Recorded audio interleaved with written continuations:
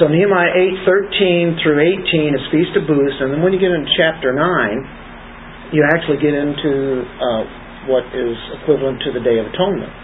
Now they're kind of flip-flop in the way they're arranged there, but Nehemiah 9, Nehemiah 8, they're linked. The people hear God's Word. They weep in response to the reading of the Word because their forefathers had sinned, as they were reminded of that. So, it was time for a feast, though. And you remember in Nehemiah 8, they were told not to weep and grieve, right? What were they told to do? Rejoice. The joy of the Lord is my strength. And that's a famous verse. It's right there in Nehemiah 8. And and that's right in verse 11, right? Do not be grieved for verse 10, right at the end of 10, going into 11. Do not be grieved, for the joy of the Lord is your strength. So that's what they're told. But after that, you have the end of the Feast of the Booths. After you get that, then the people gather together and they fast. They have sackcloth and dirt on them, okay? And so they're expressing their grief on what the Word of God brought to them. They rejoiced. Now it's a time of grieving. And they ask God it's a forgiveness in a way. They're asking God to take note of what they've done in the past, and yet here they are, they're repenting. And this prayer that's going to be in chapter 9 is one of the great prayers in all the Bible. Now, in Daniel 9, you have a great prayer. Daniel 9, and you remember that in there he's praying for his people, and he's talking about Michael the Archangel and the war that goes on in the heavens. And then in Ezra 9, it's all 9. 9. Ring a bell to you there? Okay. But Ezra 9, Daniel 9, now we have Nehemiah 9. Ezra is the book just before this. Ezra and Nehemiah related together there. In this prayer of confession, it's full of rich instruction. And it's really about who God is. That's where you always start. It's about who God is, what man is, and how God graciously works on the behalf of sinful man.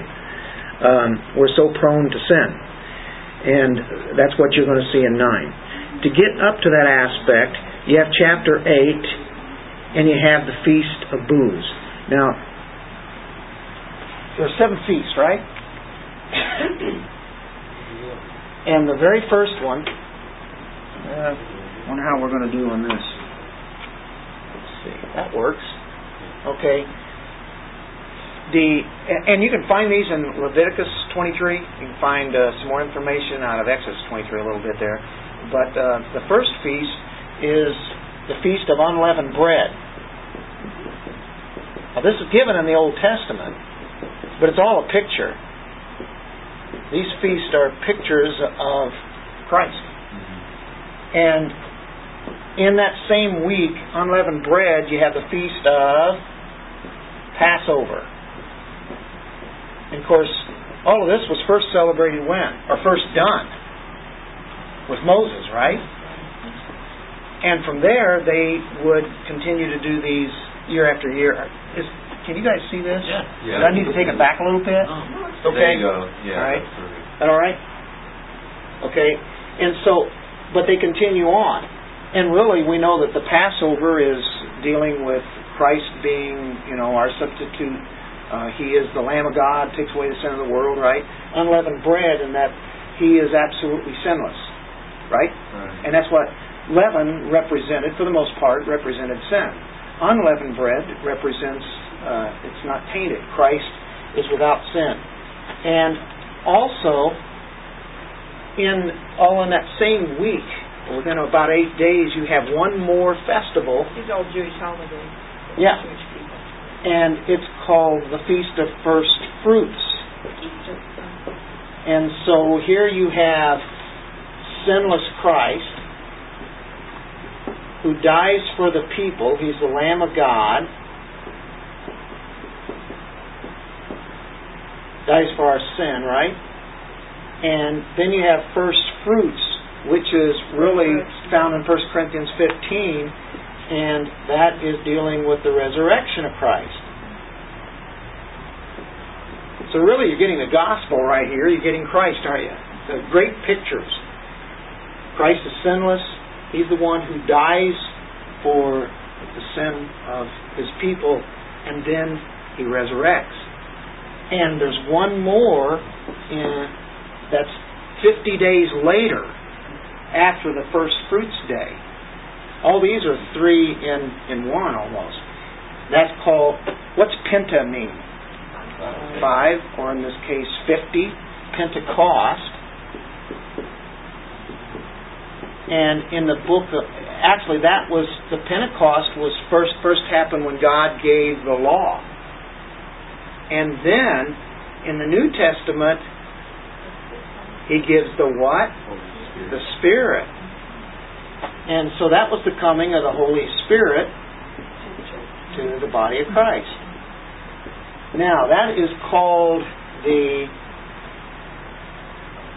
you have the latter rains, and then you have what? Well, this is all happening like within the springtime. Then in the summer, they have nothing but it's just heat, it's dry, it's a lot hotter than what we even have. It's just completely dry. And so that's the first part of the festivals. If there's 7 festivals, then there's 3 more to go, right? Every one of these have been fulfilled.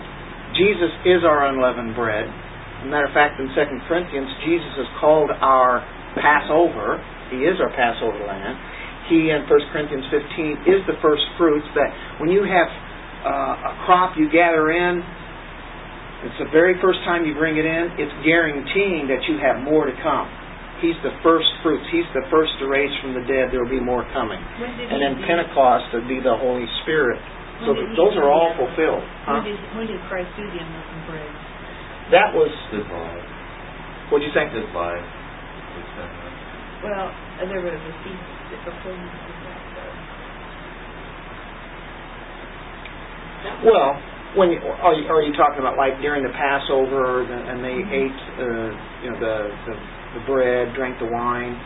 And of course, He said that remember me, and as you take these, as you do this thing, you're actually remembering what Christ did.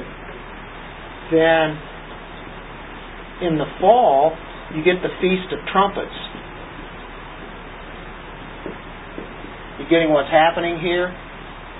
You have a long time between Pentecost and trumpets. These are all within like a 50-day or so period. And then you have the long, hot summer, and then comes the trumpets. We're waiting for that trumpet, like in 1 Corinthians 15, 1 Thessalonians 4, it's going to be a trumpet blown. It's the trumpet. God calls His elect. God calls the people out of Israel. Anyway, that's the Feast of Trumpets. And, of course, we'll wait for that, right? And then you have the Day of Atonement.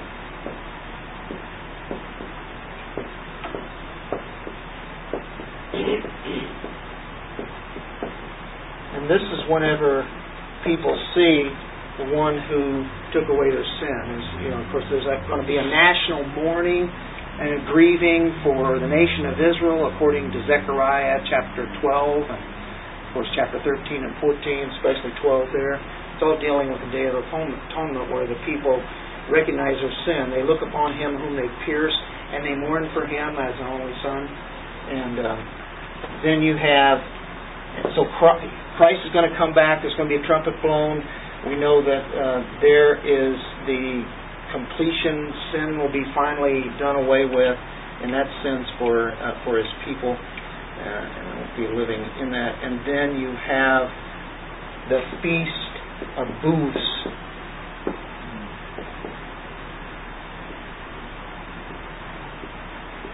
And that's the one we're looking at tonight, and this one.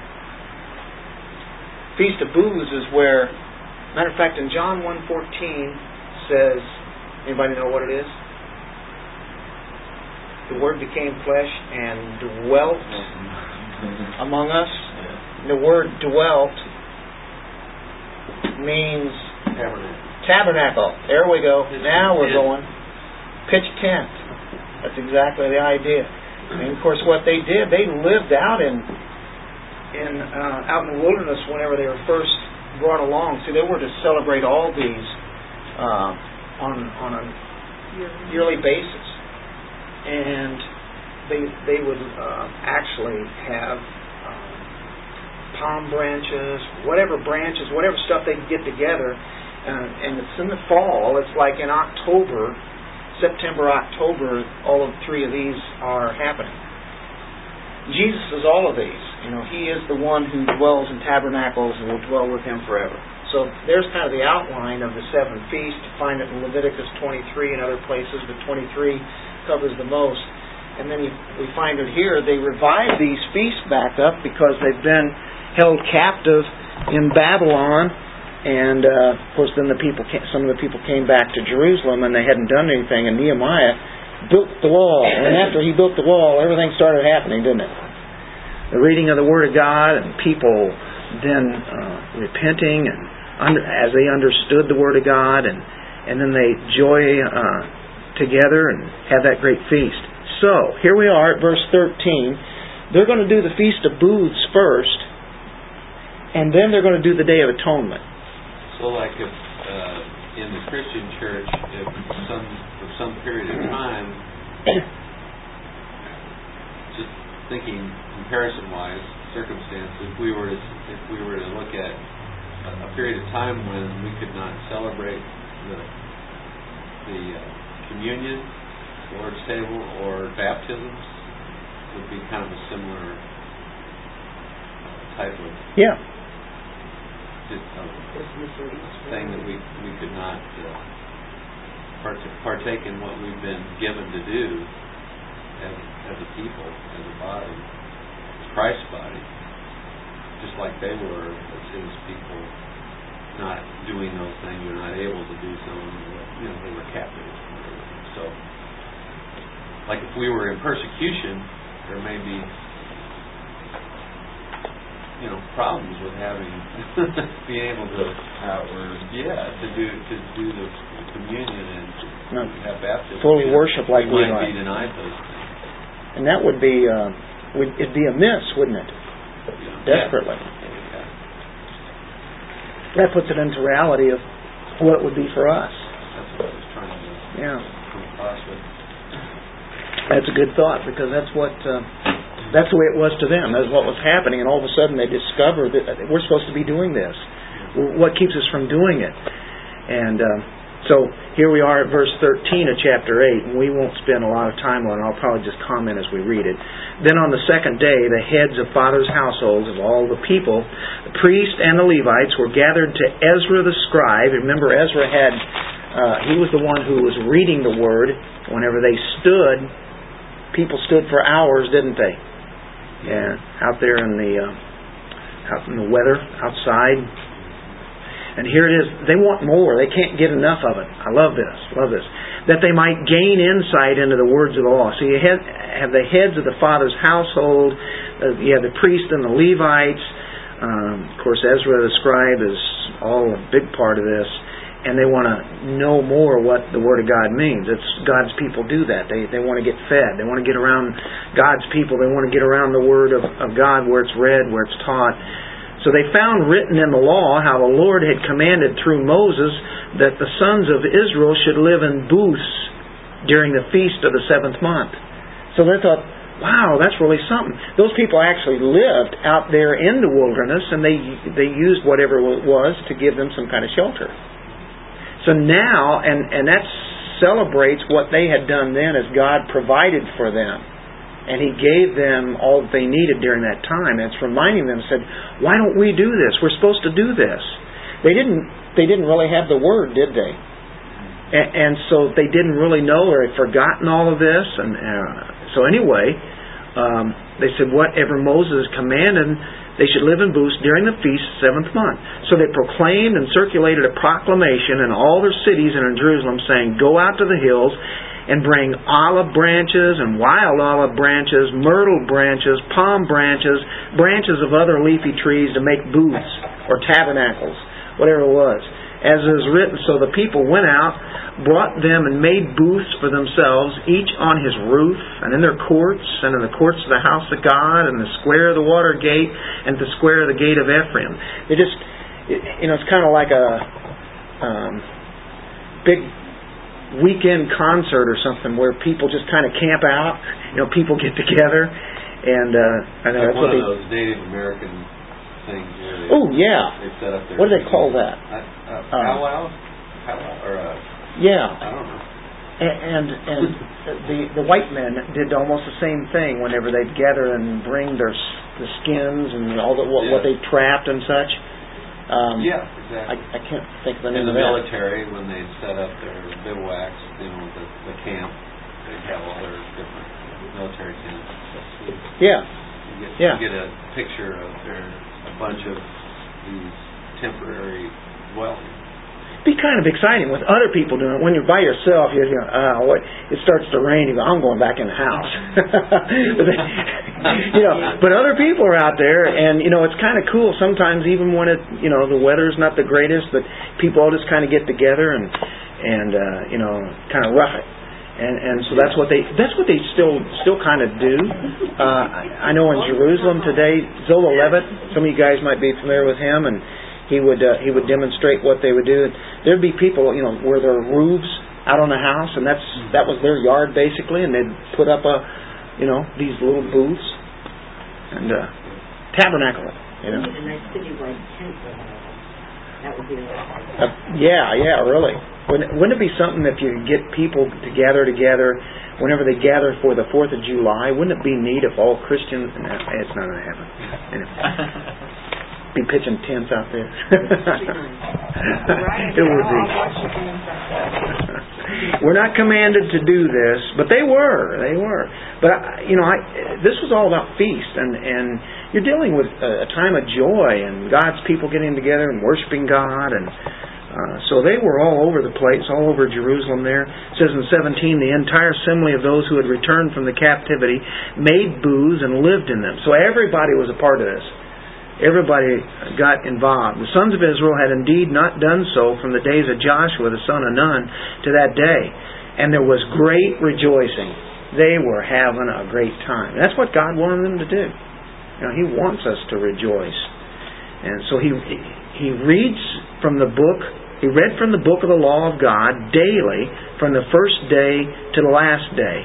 And they celebrated the feast 7 days, and on the 8th day there was a solemn assembly according to the ordinance.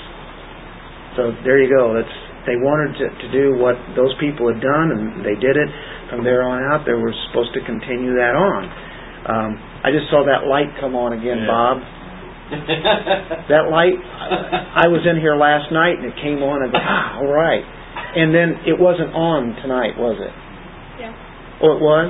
Well, it's going off and on. That's good to know. Okay. So, but you notice we have lights in every one of these now. At least something. A little brighter. It was supposed to have been fixed. Evidently, I guess it wasn't, was it? It's still coming down. Sure. One thing at a time. Okay, let's turn back to Leviticus 23 just for a moment. Let's look at that. This is where you have the giving of the law. This is the Pentateuch, and this is where these were established. We don't necessarily celebrate these particular feasts that we gave here today, but in one sense, it's really good to teach it. Of course, we've done the Passover, or to some degree, in our church here, and down through the years we used to do it, and taught it many times at different churches. Are there any denominations that would call themselves Christian that still do? Oh yeah, absolutely. Yahweh people?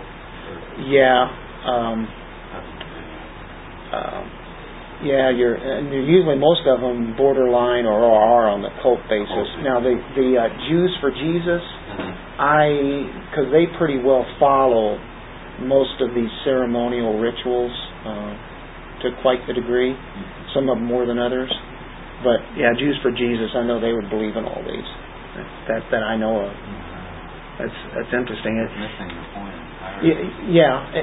Now, whenever I did it as a teaching tool. Right. I'm saying you're not bound by the law to do this, but it sure is neat to do it because we'd have the food and just a massive amount of different things going on, and then going through the whole teaching. It's really about God's plan and His sovereign purpose, and it's an incredible story. It shows that everything God set up was not for just setting it up, but there's all those feasts and sacrifices and everything He's done. There's always been a purpose, and Christ came and fulfilled every one of those feasts, and there's 3 still to come. Well, He's fulfilled these, and these are yet to be fulfilled, aren't they? But He is the one that, in another sense, that He is the fulfiller. Rapture, you could say the trumpet could be on that kind of idea or something like that too. Yeah. So how did they teach the Messiah in the Pentateuch? Well, God gave like blocks, building blocks. Here's block A, and here's a block has a B on it. And that's how He taught. Basic, and the temple is the same thing. Tabernacle, everything in there is a picture of Christ. So, right. So really other Christians who would kind of take a more millennial kind of view, would they also agree that there are still some of those that are yet to be fulfilled, or do you know if they address that? That's a good point. I doubt if they even talk about it. It might be that they might say Jesus has fulfilled all those, and of course they would take the atonement and say, well, that would be the cross, and of course you have the Passover there, and the trumpets. I doubt if they usually don't take things in the future. That's the problem with that. And I think it blows the picture if that would be the case, because there's a time period between these first 4 and then the last 3, and I think it shows the first coming and the second coming. Yeah, we know trumpet. We hear Rosh Hashanah. It's when the Jewish people are celebrating. That's when we hear Rosh Hashanah. That's the Feast of Trumpets and stuff like that. And then Can I do that? Can I do that trumpet? You ever heard those? It has. I couldn't do that last week or Sunday. Huh? You hear a lot of times people talking of types of Christ. Is that what these are types of Christ? Okay. Typology. Right. Types of Christ. All throughout the Old Testament, you see types of Christ. Moses is a type of Christ. He's a prophet. He's a priest. He's a king. The law is a type of Christ. He fulfilled that. Of course, I was saying the tabernacle is a beautiful type of Christ. You have David, who is a type of Christ. Him being the king. Right off the bat. It's all pointing to Christ. A lot of people don't seem like they ever can make that connection to everything that God required everybody to do, even when He took them to make memorials and stuff like that. That wasn't for a waster or just giving people something to do. He is always pointing to the Messiah to come, and that's exactly what the feasts are about, is to say, well, why are we doing this? Is exactly we're supposed to bring them to do that, to make them say there's something more than what I'm understanding. That's what these feasts were about. Right. He said it for the Jewish people. It's exciting. I'm glad you said that. Types of Christ. It's of course the Book of Ruth. Bob, you remember when we did that at the church over there, and you put that together. That because of the beauty there of the Redeemer, a beautiful picture of redemption. Just those 4 chapters. Alistair Begg had been doing that for a little while. Yeah, he did. Oh, did he finish on that? Mm-hmm. Yeah, I thought so. Okay, so after looking at those, we can say, I have to wonder how much did the priest and some of these guys teaching this bring this out, and that this is showing the Messiah. Because the tabernacle was all about showing the Messiah. It's not explicit in that, but I think they're understanding that this is what the main promise is about. It's pointing to Christ. They had to know some, They had, Abraham saw Christ in a way that, because of the idea of the resurrection, even if he killed his son Isaac, he would resurrect, and so that teaching was there. It wasn't in its fullest that we have, The Holy Spirit was always in the Old Testament, but He's not operating in His fullest through individuals as He leads us, as He lives inside of us today. The Holy Spirit, is there too, but it comes out in His fullest. Christ comes out in His fullest when you see the Gospels. So, okay, we go back to Nehemiah. Now we get into where I've got it outlined. Does that kind of help getting an idea of what the Feast of Booths is about? All of a sudden, next thing you know, they're talking about repentance and the Day of Atonement. Yom Kippur. Huh? Yom Kippur. Yom Kippur, yep. Now on the 24th day, first verse, chapter 9, of this month, the sons of Israel assembled with fasting and sackcloth and with dirt upon them. By the way, this would normally, I think, be on the 10th, of the month Tishri that they would have. It'd be on the 10th, and somewhere around the 15th or somewhere in that vicinity was the Feast of Booths. So, kind of reverse. We're at the 24th day, and they want to confess their sins. They want this repentance that they had because the Word has been given to them. So verse 2, we see fasting, we see sackcloth, we see the dirt upon them, right? Verse 1. The descendants of Israel separated themselves from all foreigners and stood and confessed their sins and the iniquities of the fathers. This is one of the cries in Nehemiah because the Israelites had married into pagan families. And there's a call for a separation from them. God had always told them to keep separate. Otherwise, what do you have in danger of? A mixture of the race, and all of a sudden you would have that nation no longer being the Israelites that they are, the Jews. So you look at Jews today who are true Jews. That's what they are. It's amazing how that race has been able to keep themselves what they have been for thousands of years. That's a miracle in itself. Some people will deny the fact that there's any Jews, and I go, well, what do you do about the 6 million that were killed? What about those guys that are still living that were in the Holocaust, that survived it? We're getting down to the very last of those now, though. I think there was one who came out of the Holocaust that died yesterday or the day before. So you're talking ethnic and religious Jews? Yeah. Mm-hmm. Right. So anyway, it says they stood and confessed their sins and their iniquities of their fathers. So they stand, they confess their sins and the iniquities. You have two words there for sins. In the Old Testament you see three. You get sin, iniquities, and transgressions. Transgressions is easy to understand. Trans means a cross. Crossing over the line. Somebody puts up a line and they're saying, do not enter. What's the first thing you want to do?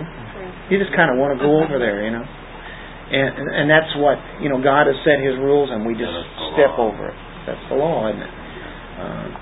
Sins is missing the mark. Iniquities is just the act of, it's rebellion, right? So, often in the Old Testament you'll see those three words either in the same verse or within the realm of a couple or three verses. Quite frequently. When they're confessing their sins, they'll put all three of those in there. So, and it's the iniquities of their fathers. And that's interesting because they could say, hey, we didn't have anything to do with this. And you blame it on, your parents. It's my parents that caused me to be this. And they're always blaming the parents or the generation before, the generation there. Well, they see the iniquities, and it's clearly there as the Scripture is read in this chapter 9. But they identify with them because they're part of them. We can identify with that because in our nation, we still are a part of this nation, and so we repent and along for our nation. It starts with our own selves first. Verse 3, while they stood in their place, they're standing and they're hearing the Word of God read again. They read from the book of the law of the Lord Yahweh, their God, for a fourth of the day, and for another fourth they confessed and worshipped the Lord their God. So there again, quite an extension of time of reading it. And then what did they do? They confess, they worship. So you have the fasting, the sackcloth and ashes, the dirt, confessing their sins, seeing what the nation did as far as their iniquities were, and they pay attention to the Word, confess, they worship God. That's what worship is, isn't it? It's all part of that. Then they're on a platform again, as they read the Word and all these people. And I'm going to make an attempt here of reading these names again. Now on the Levites' platform stood Yeshua, Bani, Kadmiel, Shebaniah, Bumi, Sherebiah, Bani, and Chani. They cried out with a loud voice to the Lord their God. Crying out to the Lord their God. Can you imagine what kind of worship was going on here? Then the Levites, Yeshua, Kadmiel, Bani, Hashabiah, Sherebiah, Hodiah, Shebaniah, Pethiah, said, "Arise, bless the Lord your God forever and ever." Can you imagine the people all getting up? Now you got maybe something like what? Did we say something like 50,000 here? Pretty good amount of people to fill up a stadium. Bush Stadium, they have 40,000 there every night. They don't even have 50,000 there in their new stadium. It's 40 plus. Some of the older baseball stadiums used to be 50, 60, 70,000. But you don't really see that anymore. But 50,000, sometimes there have been gatherings of people and singing and praising God. And boy, that voice just kind of something, all one. So they arise. And what you see here, you have a repentant heart going on. Word of God has been there. And all of a sudden, praise really starts happening. You really have to look at this first. And John Calvin, I got a quote from Calvin there. This is out of his Institutes. The knowledge of God, the Creator. He pointed out, as we gain some knowledge of God, we'll see how corrupt we are. As we learn more about God, the more corrupt we see ourselves. And then that makes us want to seek Him, though, doesn't it? Because we're not as big and high up and great as we think we are. Because when we look at who He is and His holiness, my, how small we start to get. And, man never achieves a clear knowledge of himself, of who he is. Man does not really see and know himself until he first looks upon the face of God and he sees His perfect holiness. He contemplates, thinks about how great and awesome God is, and then he sees himself. He starts scrutinizing himself, as Calvin says. When we really see God for who He is through the Word, that's what happens. We seem to be righteous in our own selves sometimes. We seem to think that we're upright and holy. Well, like Christ, we have been made that way, but there's a pride in all of us, and we overestimate ourselves. It's not just the works-based religion that feel that way. Well, I'm a good person because I'm doing all these works, so I don't need to repent. I'm amazed at the number of people who say they are believers who think they're okay and then Exactly. That's the problem today. Really is. People really need to see God. They really need to see themselves for who they really are. I don't think those people really understand the meaning of the word holy either. Right. We use it all the time. Holy cow, holy cow. It's just like it becomes so misused that when you use it in the context of God, people don't get it. Well, that theology of the holiness of God is probably maybe the tops that needs to be put forth today. Sproul wrote that book, The Holiness of God. Boy, it affected a lot of people. You guys have read that, yeah. Right? That impacted, I don't know, if you ask any people in Reformed theology, biggest percentage of them have probably read that book or are very familiar with it. They've heard it taught or whatever, but and Sproul was driven by that. That's what R.C. Sproul was about. That's even though he wrote one book. He still remains That's their theme. Absolutely. Absolutely. And how many times when they do conferences, how many times have they done that particular conference, the holiness of God? Good book for your next young men's study. Yeah. Let's see. We got the cost of discipleship in the works coming up sometime. We won't put a date on it. No pressure here. But that would be great. That would be a classic of our time. Like you do Pilgrim's Progress, you go way back there. Knowledge of the Holy. Tozer? Yeah. Knowledge of the Holy. Better watch out. So we can get some grasp of what some of these are. But whenever we see God, we're convinced, we're convicted that outside of Christ we are unrighteous. And we need to be convicted by what God says, and then also see His abundant mercy. So we just don't stay in the sin part. And abundant mercy, now in this text that we have a whole chapter here, but the dominant theme all throughout here is really mercy, loving kindness of God, and it all starts with exalting God and how glorious His name is. That's really what you're going to see in here. Even though you see where Israel fails sometimes, which was many times, yet at the same time, look at this. This is tremendous praise here. So you get exaltation and glory right there in verse 5. Arise, bless the Lord. You know that song, God Bless America? I saw on Facebook today and I said, yeah, that's a good way to put it. The guy said, America, bless God. Yeah. Good top song, God Bless America? God Bless America, yeah. That says too much, doesn't it? Boy, so true. Bless the Lord, that's Yahweh's personal name, His covenant name, your God forever and ever. Bless Him. Bless His holy name.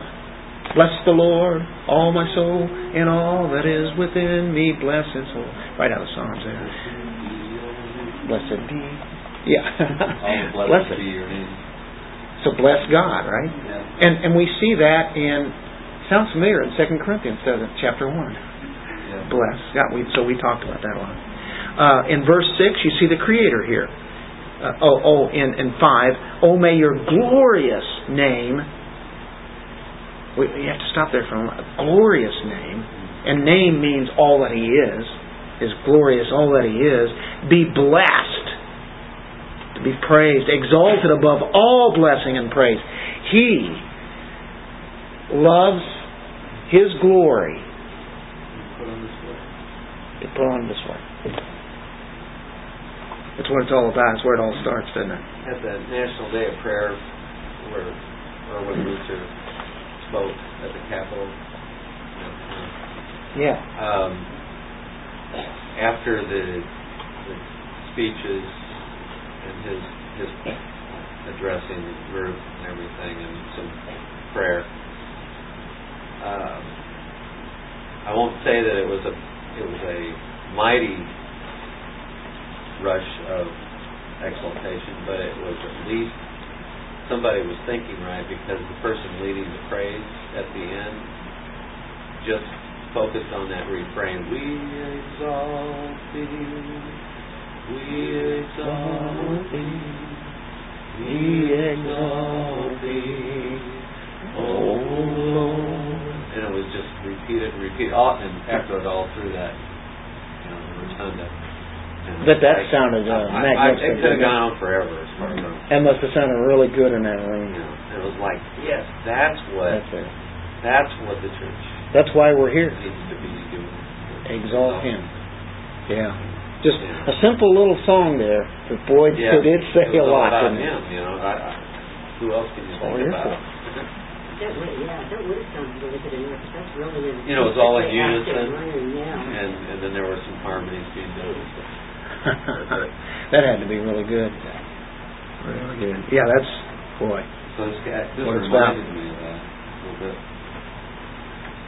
So verse 5, oh boy, you could spend a lot of time on that. Verse 6 is, you alone are the Lord. Now he's going to talk about the Creator here. You made the heavens with all their hosts, the earth and all that is in it, the seas and all that is in them. You give life to all of them, and the heavenly host bows down before you. So there's dealing with His glory. Now we deal with the Creator. How many, you go into the Psalms, how often does it talk about the Creator? Yeah. And of course people are, they have their own ideas. The world has their own ideas where we all came from, and never includes the Creator. And of course today, you have a name for at least an intelligence, intelligent design. As Christians use that as a medium to get to, hey, there's something more than that. But there are scientists that aren't Christians, don't even have, that would not profess Jesus Christ, but still yet they use their brain enough to say they believe in intelligent design. Okay, now they're on. They don't want to commit intellectual suicide. Right. But at least, even when they say intelligent design, it almost is. I mean, that's incredible. Right. I mean, matter of fact, if you happen to be anybody in an institution, you don't believe in intelligent design. I mean, you get kicked out of there, as has happened so often. But, ultimately, I mean, Jesus is the Creator, isn't He? I mean, He is the one who created. Back to the beginning, please. Back to the beginning. Rewind. Be kind, rewind. Be kind and rewind. 7 and 8 talks about how faithful He is. You are the Lord God, who chose Abram and brought him out from Ur of the Chaldees and gave him the name Abraham. Abram means father of one. Abraham means father of multitude. God did all that. He brought him out of there. He chose him. He brought him out. Abram was a pagan. He was an idolater until God came to him. You found his heart faithful before you and made a covenant with him to give him, this is the Abrahamic covenant. This is unconditional. There is the Mosaic covenant, which is conditional if you do these things, right? The Abrahamic covenant are promises given to Abraham through his people, through his seed, nation of Israel, and it's also promised to the nations, and that comes to us. Promise theology, we get to get on that. So it gives them the land of the Canaanite, of the Hittite, and the Amorite, of the Perizzite, the Jebusite, and the Girgashite, to give it to his descendants, and you have fulfilled your promise, for you are righteous. They're drawing upon who He is. That's really where they hit at, and what He has done. Verse 9 through 15 is going to be dealing with deliverance and providing. While He delivers, He just doesn't leave them out there and say, okay, you guys got to figure this out. I'm out of here now, okay? No, He's right there with a what? Fire by day. Or fire by day, fire by night. He provides for them everything they needed. It says, you saw the affliction of our fathers in Egypt as they were slaves, and heard their cry by the Red Sea, as they were getting ready to be destroyed again. Then you performed signs and wonders against Pharaoh, against all his servants and all the people of his land, for you knew that they acted. Now here's what He did. There's His deliverance, His provision, and then you get in a little verse in here that says, for you knew that they acted arrogantly toward them, and made a name for yourself as it is this day. He looks at Egypt, and of course how they looked upon Israel, and of course He starts getting upon people. But God makes a name for Himself. That song called Famous One. We exist to make Him famous. Make a name. You made a name for yourself. In a way, it almost means emphasis among others. Like, fear fear God. Yeah. Beware. That's right. That's all part of it, isn't it? You divided the sea before them, so they passed through the midst of the sea on dry ground, and their pursuers you hurled into the depths. Well, there's a wrath of God right there, isn't it? What He did to the Egyptians. Let a stone, like a stone into the raging waters. With a pillar of cloud you led them by day, and with a pillar of fire by night, to light for them the way in which they were to go.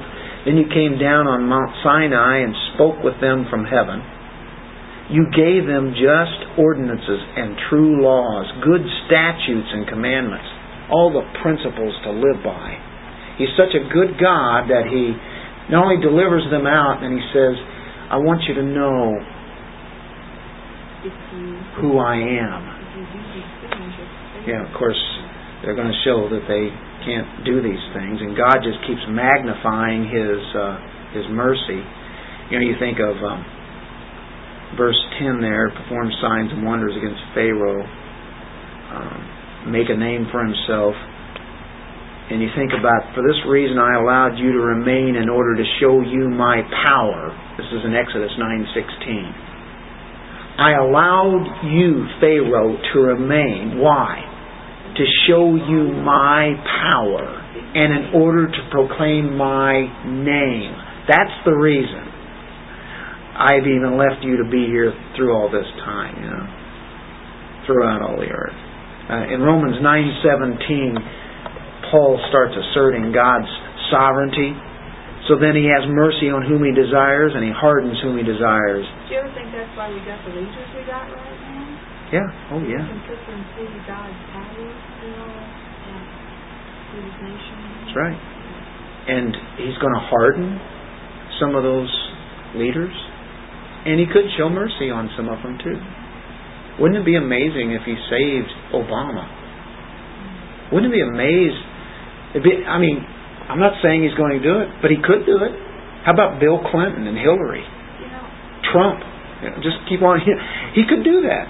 I'm not saying it's going to happen, but He can do those kind of things. But He didn't harden them. Huh? He would regret that they would have, if they could understand who He was. Well, yeah, you start seeing who God is. Then what kind of repentance would come out of there if it was true? It would be real, true repentance, wouldn't it? Mm-hmm. He has mercy on whoever trusts in Christ, and He hardens all those who reject Christ. One day they will repent.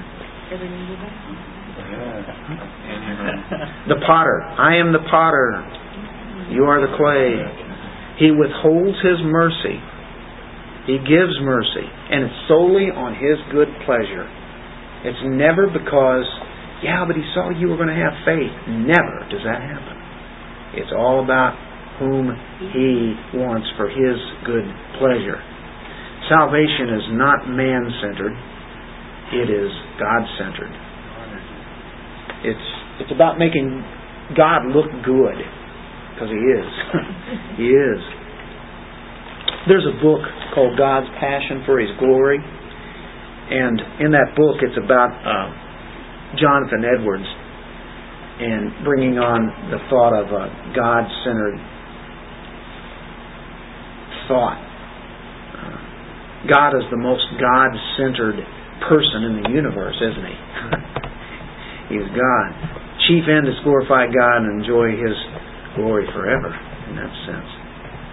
We may think about centering our lives on God, and yet sometimes we want Him that way so that He would bring some glory or self-esteem to us.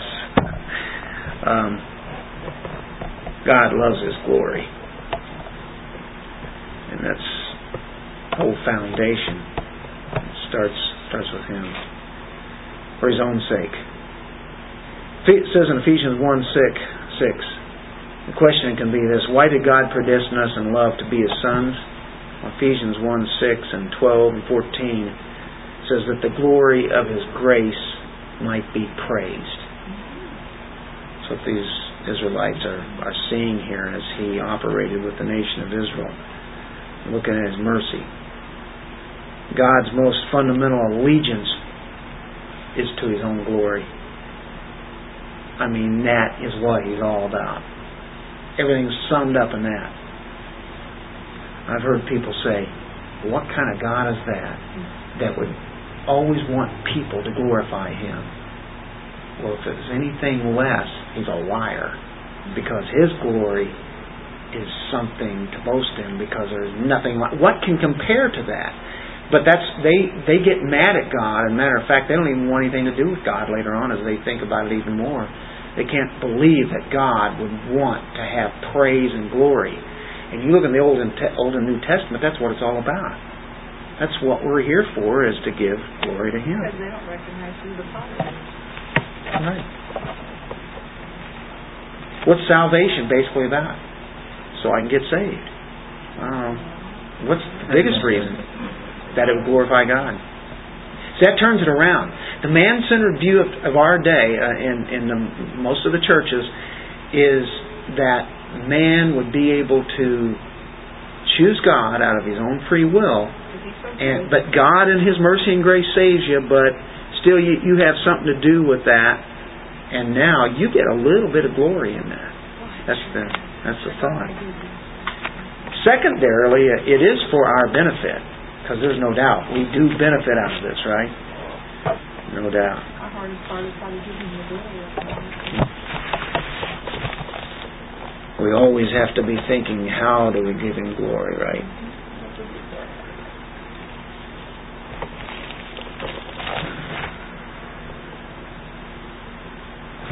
Isaiah 43:7. Here's a selfish God. I'm glad He is.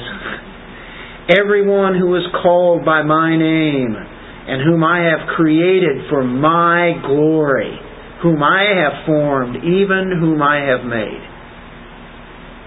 I created for my glory. That's the real reason. Created us, saves us, delivers us for His glory. That's the biggest reason. So, all through here you see about God's glory, God's mercy. The point just kind of flows out. And I think that many Christians today think that God's mercy and grace are contingent upon our faith. Or even worse, on our works. Scripture plainly, I think very much plainly declares that our faith and our works are contingent on God's mercy and grace. It's not contingent upon if we believe in Him. It's contingent upon His mercy and grace. Ephesians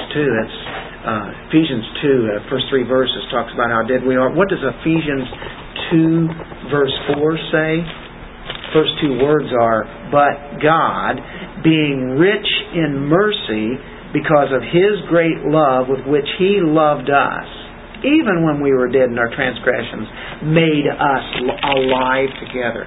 Is that clear or what? We were dead. How could we even drum up some kind of faith when we were dead? And it says He made us alive. Mercy and grace.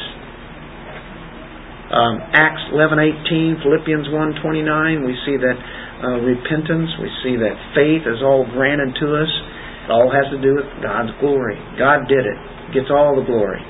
So Nehemiah 9 shows the proneness of man to sin. We're getting about near the end of this. I don't think I'll probably try to cover this whole chapter, but it's really relating to what happened with the children of Israel and God when they were in the wilderness and thereon. I don't know where I quit reading at. Cloud by day, fire by night. The law, verse 13, verse 14. So you made known to them your holy Sabbath. The Sabbath rest, ultimately, is what it means. The Sabbath is rest, isn't it? It's all about rest. They'd rest in Him. Christ has fulfilled the Sabbath. When we talk about these feasts, that was the weekly feast that they did constantly. The Sabbath. Huge feast. Go to worship God. The Sabbath has been completed by Christ. We enter into His rest, as Hebrews 4 says.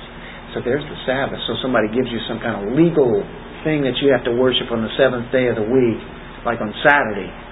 Then you can say, well, Christ has fulfilled that too, like He fulfilled all these other feasts. He is our Sabbath. He is our rest. So you made known to them your holy Sabbath and laid down for them commandments, statutes, and law through your servant Moses. You provided bread from heaven. So He gives the Word of God, and then He gives them physical food. He gives them spiritual food, gives them physical food. Absolutely taking care of them out in a desert where there is nothing. Unbelievable. There's a lot of reasons why He took them out there in that wilderness. A lot of tests there, and it really showed where they were really at, though, too, didn't it? But He was going to provide everything that they needed. Be fed every day.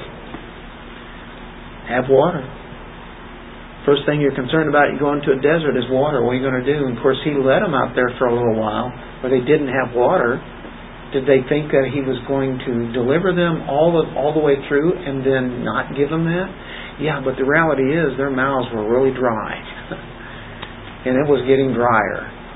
But He was going to provide. And we know He did. Brought the rock. And the rock out in the wilderness was representing Christ. Another type. You provided bread from heaven. Jesus says, I am the bread of life. You provided bread from heaven for them for their hunger. You brought forth water from a rock for them for their thirst. From a rock, a dry rock. What do they say about rocks? Dumb as a rock. Can't get water out of a rock. Can't get water out of a rock. Oh, you don't know the God of... You don't know who I know. And you told them to enter in order to possess the land which He swore to give. He's going to do that. He says, I've got a land for you. A land of milk and honey. Well, listen, that's a good place to stop there. Because what happens is we see that they become very arrogant and stubborn. They don't listen. They don't remember. And yet God forgives. Amazing. Amazing. And there's an ongoing repentance.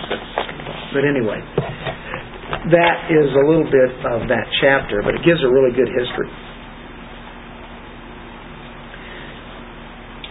Do you see what they needed to see first? How great God is. Well, how can we forget?